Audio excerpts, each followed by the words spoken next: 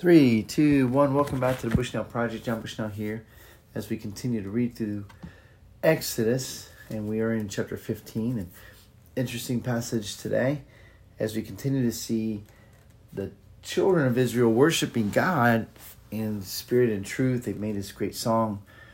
But a couple days sure can make a big difference. So let's see what happens here. So we go from the end of 21 where Miriam is singing a song, sing the Lord, for he has triumphed gloriously.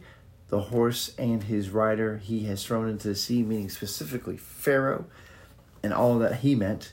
And Pharaoh was a god to the Egyptians, were considered a god. So they go from that to verse 22. Then Moses made Israel set out from the Red Sea, and they went into the wilderness of Shur.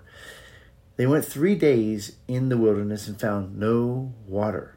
When they came to Marah, this is what they would name it, they could not drink the water of Marah because it was bitter. Therefore it was named Marah.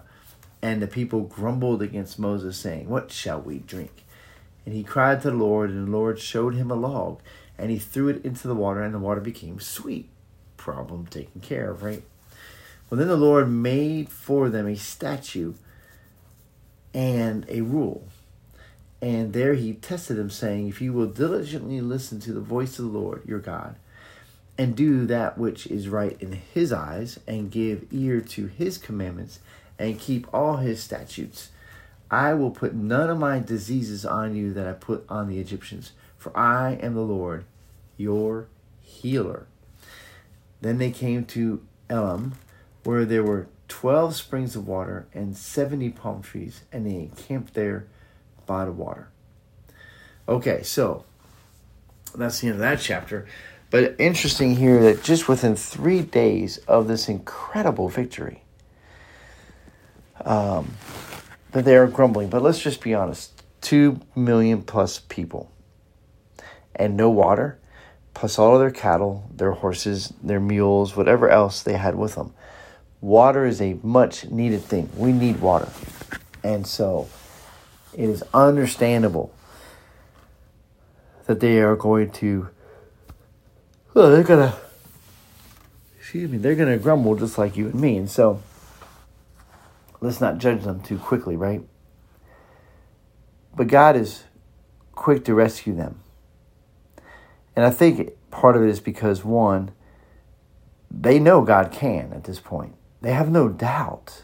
This isn't a doubt about God, but they are a little bit concerned about they were without water, right? So they grumbled against Moses, saying, "What shall we drink?" Hey, Moses, are you sure you're following God? Are you sure God's leading you right now to where we are? And so then Moses, "Hey, God, am I lost?" Right? So he cries out to God. God says, "No, you're not lost. You're right where I want you. See that log over there? Throw that in the water." Now, was the log a certain kind of log that did something to the water? We can't possibly know. We don't know exactly what was wrong with the water. It was bitter. So we don't know the exact reason for it. And we don't know anything about the log. But what we do know is God. And God is the one, this is a story about him. So he's able to tell Moses, do this. He does it. And then God fixes the water. And the water is now sweet. On top of that, he provides for them a camp.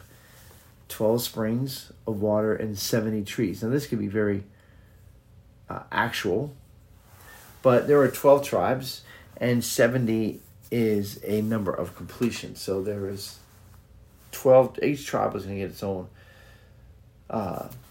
own spring, and there was enough shade, if you will, for everyone, for 2 million plus people. So I don't think there was just 70 trees, but maybe there was. But the thing is they feel that they are in good hands. They stop their grumbling for the moment, and they settle in right there. So they're not in the promised land, but they do got to dig out portable potties. They got to figure out how to feed everybody, get everybody water, take care of the cattle, and then decide if they're going to move on. And they might start scouting ahead, those kind of things. So there's a lot of things that need to happen. You're camping with 2 million people. You're not going to move very quickly, and you're not going to move very often. So that's where we're at.